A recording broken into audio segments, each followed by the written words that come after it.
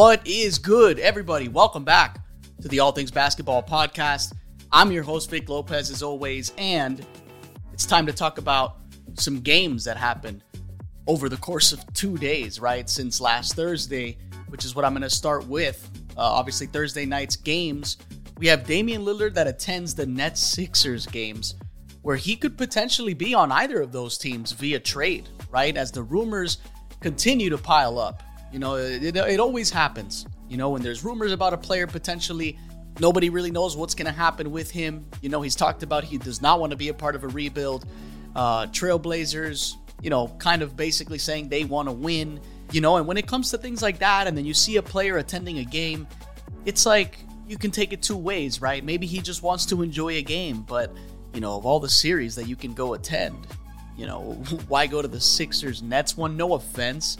It's not the most exciting one, although it is a fun one if you enjoy, you know, like a grind-out game, you know, really, really hard-nosed, tough defensive game. But, you know, if you want to watch a great series, if I was Dame, I'd be going to, you know, Kings-Warriors or, you know, even Cavs-Knicks, you know, things like that. But obviously, you know, there's a million ways to look at it. But I will say, if you did ask me, you know, anytime this much smoke is in the air in the history of the NBA, it's proven time and time again that where there's smoke, there's fire. Okay, I think Dame's going to be traded next season. It just doesn't make sense for him to stick around, right? Like, how much better is Portland really going to be next year? Who can they trade for, right? To make the situation better. The easiest path to me is just trade Dame. You know, get draft capital, get some young talent, whatever it is you want for your rebuild, but trade your win now, guys. Just go full rebuild mode. It just doesn't make any sense. And I'm sorry about going on a little tangent here. It is part of the first game I'm going to be talking about, which was obviously Nets-Sixers. But, you know, obviously Dame stood out because he attended the game. So, you know, Nets came out with the same energy they've had all series long. You know, doing a great job of doubling and even triple teaming Embiid right on the catch, you know, just packing up the painted area, packing up the perimeter, using, you know, as much length as they possibly can to clog up some passing lanes, you know, but you can't do that all game long, right? Like, you can't just double Embiid or triple Embiid all game long, every possession for the Sixers, because NBA teams are too smart. You know, eventually they're just going to adjust and make you pay, right? Which is exactly what happens down the stretch. But, you know, every game that I've watched in this series, I remember what I told you guys. I thought this series would go at least 6, or at the most 6 rather, and at least 5, right? Many people had it being a sweep. The reason I said that I saw it differently was because, you know, I thought this team's energy, this team's just annoying mentality, right? Just ball pressure, high energy, just hard effort. I thought that it would cause a lot of problems. And honestly, if they do sweep the Nets, this has been a tough sweep for the Sixers regardless, right? And part of my reason for also giving the Nets 1 or 2 games was because I just expected the Sixers to kind of lay an egg in one of those, right? Just kind of not show up, and then the Nets kind of take advantage of that, and then maybe you get a pop-off Spencer Dinwiddie game, right? Which you can actually expect sometimes, but this series, Dinwiddie's been awful. He's been terrible in this series, you know, just doing some hero plays, getting blocked, just not making shots, you know, some air balls here and there. He's just hasn't been good, you know, and Kyle Kuzma, who's been beefing with him, is probably just laughing on his couch, right? Or just watching highlights of these games, you know, because obviously he has that beef with Spencer Dinwiddie, you know, and I'm just waiting for Dinwiddie to pop off, but it hasn't happened. You know, if it's going to happen, it has to happen now. Harden got ejected in this game. It was a crucial point of the game, right? It was a key ejection for the Nets to capitalize. You know, you take away Harden and you're taking away a lot of offense. But I feel like when Harden got ejected, it pushed Tyrese Maxey to go off even more, because Tyrese Maxey takes such a back seat to James Harden and Embiid, rightfully so. But, you know, a lot of people will argue, man, Tyrese Maxey's probably better than Harden right now. You know, some people might disagree with that. I don't know how people feel about it, but, you know, he popped off, you know, and he felt way more comfortable once James Harden went out of the game. just kind of obviously takes more responsibility, and he showed up. But side note about that Harden ejection, it was wild. It wasn't even that serious. It's usually just incidental contact. When players are having a tough defender in their airspace, right? Naturally, players just use their offhand to kind of create a little separation during those drives, and Harden did exactly that. And I guess the refs didn't like where Harden's hand went, but it shouldn't have been a flagrant 2. I'm so surprised that it was a flagrant 2. I mean, it was all over social media. It was all over major sports channels, right? Those like First Take and Undisputed and all those other Fox sports channels, whatever they are. Everyone basically agreed, that flagrant 2 was out of control. And then we just got, a couple of ejections in this game, lots of techs in this game. Claxton taunts Embiid after a pretty solid dunk. And then Claxton got ejected, which was so stupid. You're already a small team with the Nets, and you're the one guy that's been able to kind of drag Embiid into an ugly game in the mud. But then you get yourself ejected because you got your second technical. It was a very chippy game, but Nets down the stretch, they just go stagnant offensively, which, they're already limited offensively. And when you're limited and you're small and you're, basically how you win games is high energy as best as you can defensively, collective effort, the movement, obviously ball movement, and play fast, right? That's how you generate offense when you're at such a disadvantage in both height and scoring, but they go stagnant. Ball's not really moving. The ball's getting turned over. It just looked really ugly down the stretch for the Nets, and they've been unable to close games, which is something that you will expect from a team that just struggles offensively, and then they go down 0-3, right? But here's the bigger part about this game. Embiid sprained his knee, so we just got news that he's out for Game 4, which is a great opportunity for the Nets to get a win and extend the series, make things even more annoying for Philly. In every worst case scenario throughout this series, the Sixers just drop it off to Embiid, and they're either going to double Embiid, and then Embiid just kicks it out and shooters are open, because the Nets have to collapse on Embiid. So, that advantage isn't going to be there in Game 4 for Philly. So Game 4 is going to be interesting in that sense. The Sixers don't have the biggest bailout option for your offense this time around, right? So let's see what that looks like.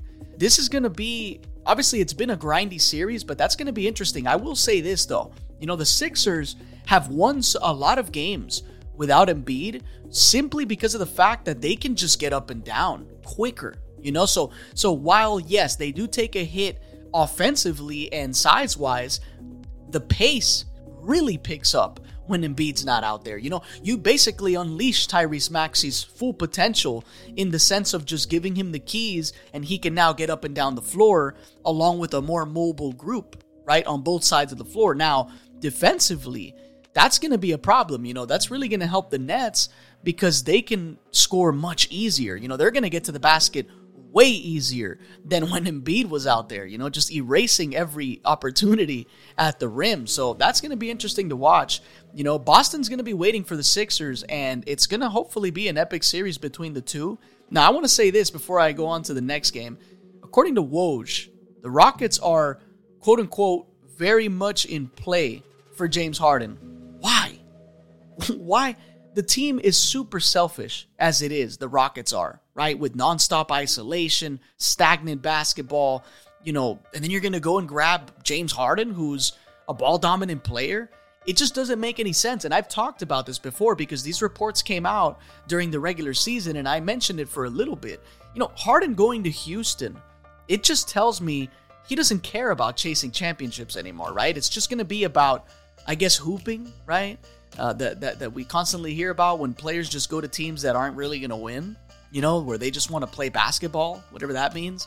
And then essentially, lifestyle, right? He loves Houston. So I don't know, and for me, it's just not good. You put a guy with bad habits, in my opinion, James Harden, with such a young team around him that already is building bad habits.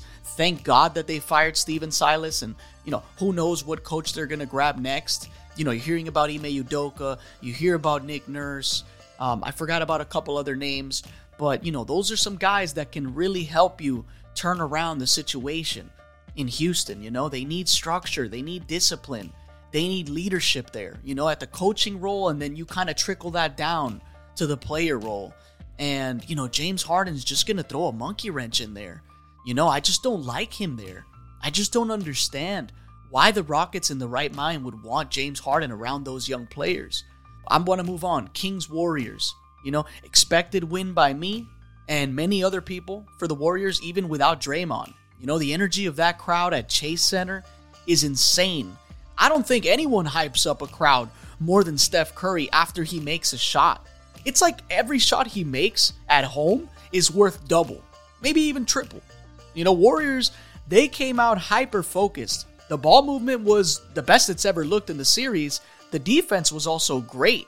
And I knew when the Warriors would win this game without Draymond, that people would overreact. See, they're better without Draymond, and Draymond should sit out the rest of the series. No. All the advanced stats, all the standard traditional stats, they all show you that the Warriors are better with Draymond. The eye test says they're better with Draymond. The assists alone, which is a basic traditional stat, they go up when Draymond's on the floor. The intensity, the energy. Draymond brings everything to win a game, except being calm, cool, and collected. But make no mistake, don't be a prisoner of the moment, guys. The Warriors need Draymond. It's that simple. Let's not get cute. Stop being a prisoner of the moment.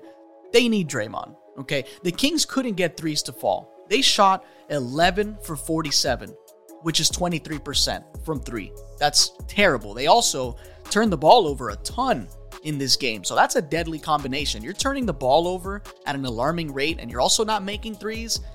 You're not going to win those games. So the Warriors weren't great from three either, right?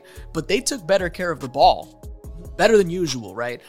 They were getting looks at the rim more than ever in this series. And more extra passes were made. They were also more patient offensively. The Kings have been speeding the Warriors up in this series. But this game was a good showing for the Warriors. Kevon Looney, big time. 20 rebounds, 9 assists. Jesus, right? He was great in this game. This was Steph's best game in the series by far, which was how I expected him to play being down 0-2. And then you get Andrew Wiggins. He showed up as well. Clay had a really bad game. Luckily for him, the Warriors didn't need him in this one because of the overall contribution from the rest of the guys. But he can't have many games like these if they want to get out of this series alive, in my opinion. You need Clay. You need Clay to show up. And I think the crowd energy is going to be insane.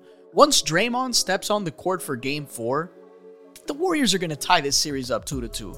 They're going to go back to Sacramento tied up in this series. I mean, I don't see how you get Draymond to step back on that floor, and Chase Center is going to explode.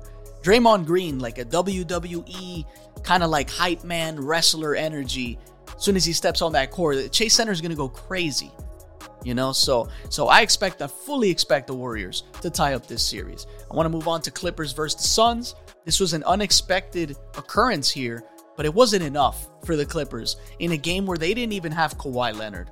Okay, this game started at 10:30, by the way, while the Kings Warriors was at 10, so that was super annoying. But the Clippers got a 42-point game from Norm Powell. They got a 38-12 game from Russ, where he even shot elite 42.9% from three. Russ has found ways to be great in this series, even on bad shooting nights. I think the last bad shooting night was like 3 for 19 or something crazy like that. But even defensively, the energy, just making winning plays. You even get a 20-point game from Bones Highland, who he's been awful in this series up until that game. But even with all of that, it wasn't enough.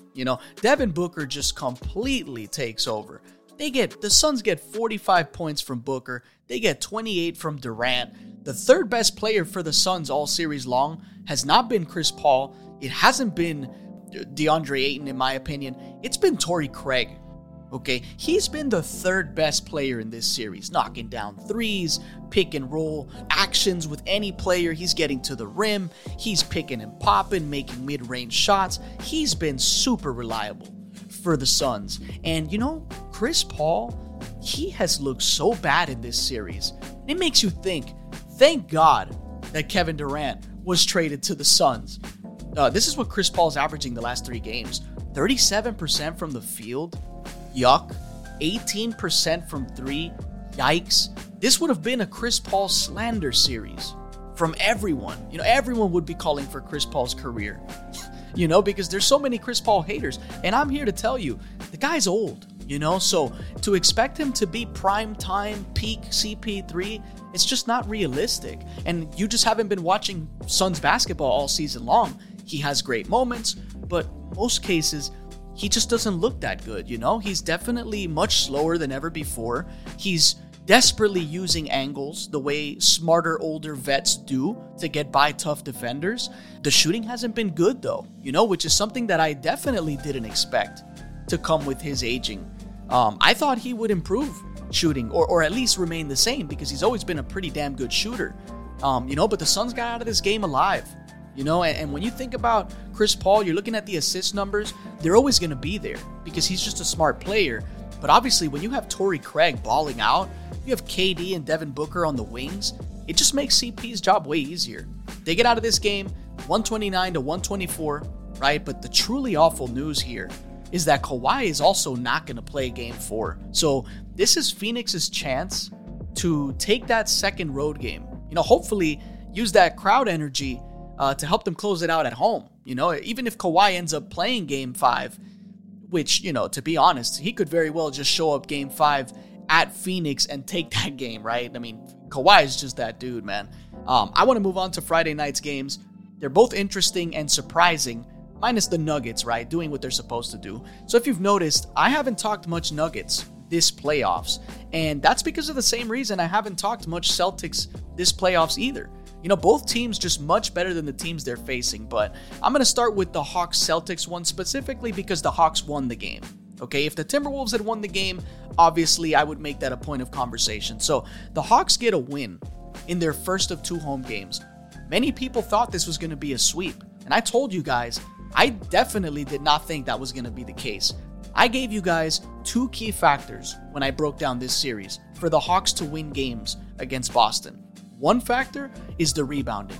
The Hawks are taller, the Hawks are just lankier, they can definitely out-rebound the Celtics, and keeping up with 3-point shooting was the second factor.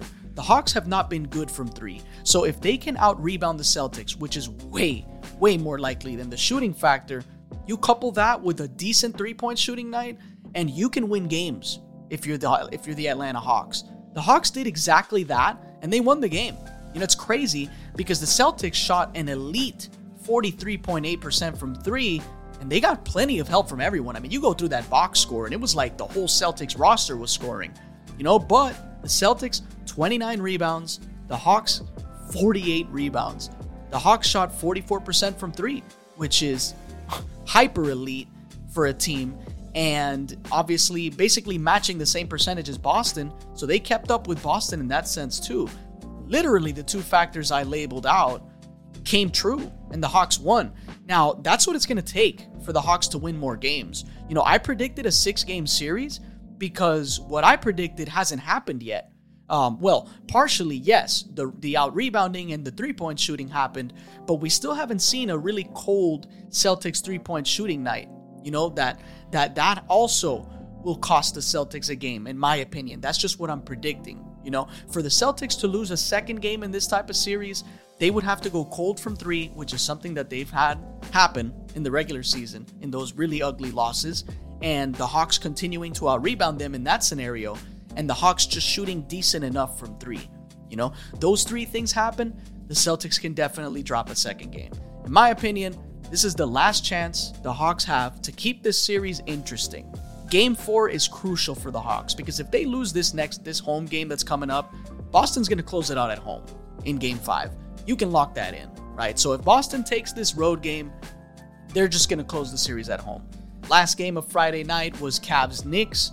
This was a final score from like the mid-2000s. The score was 99-79.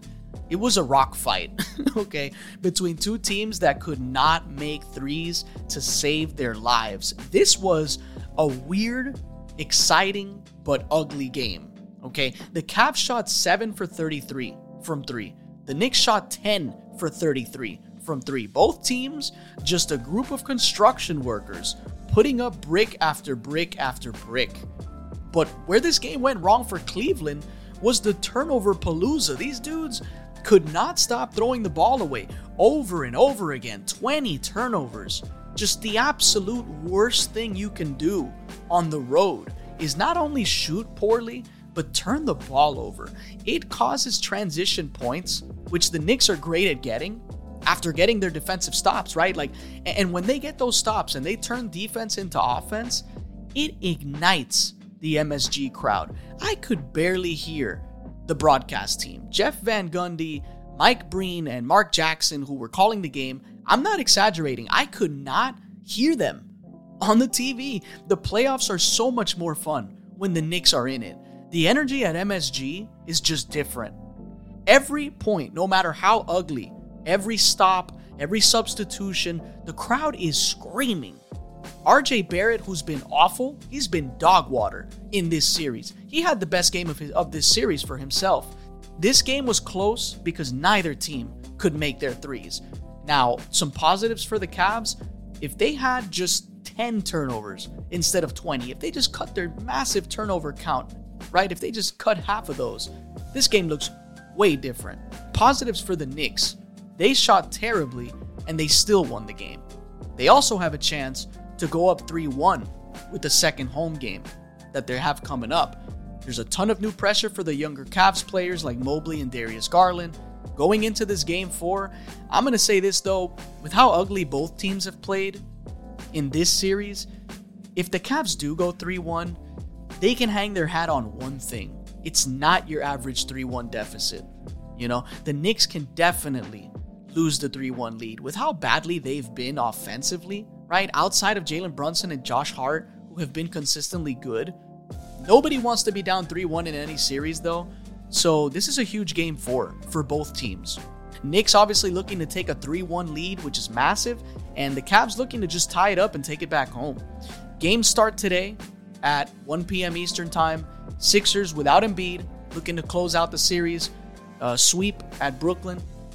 Brooklyn looking to keep this series alive. I think the Nets will take this win after such a chippy game 3. I think the crowd energy is obviously going to still be there. No Embiid is going to boost the confidence of the Nets when they get to the rim. We have 3:30 Eastern Time, Suns Clippers without Kawhi, where I expect the Suns to win this game. I just don't see how you get another great performance repeated by some of the guys that had them for the Clippers last game. You know, it's a lot to ask for. I think that KD, hyper-focused. You get Devin Booker hyper-focused, obviously. CP hasn't been great. Maybe he just shows up this game offensively. I think the Suns just take this game. That's just my prediction. 7:30 Eastern Time, Bucks versus Heat, right here in Miami. Giannis still listed as questionable. If Giannis doesn't play, I'm going to say even without Tyler Hero for the Heat, I think the Heat find a way to win with the home crowd energy. I just see the Bucks splitting games on the road. Go back home 2-2 because I just have a hard time trusting the Bucks without Giannis. I really do. And then 10 p.m. Eastern Time tonight, Lakers Grizzlies at LA.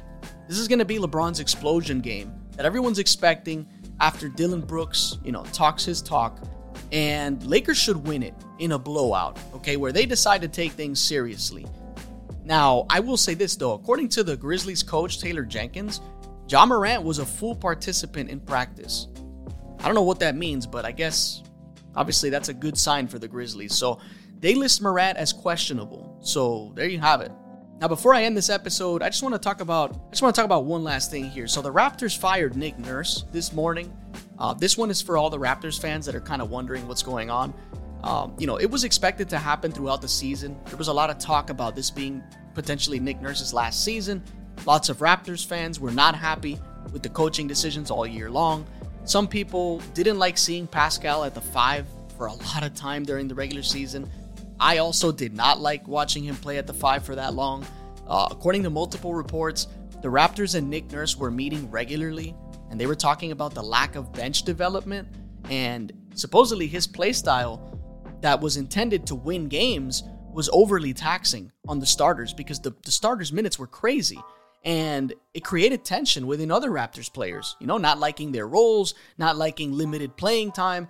No doubt, though, whoever does sign Nick Nurse, they're going to get a proven coach. He likes to think outside the box, and he's one of the best X's and O's coaches out there, in my opinion. So, I think that it's going to be a big pickup for any team that grabs Nick Nurse. I think he needs a fresh start. He's been there forever. I think he did a great job in Toronto. Every coach gets fired eventually, except for a very, very select few that get to retire, riding off into the sunset with the same team. It's very rare to see things like that. But, that's going to do it for this episode. This is the All Things Basketball Podcast. I'm your host, Vic Lopez, as always, and I'll catch you guys on the next one.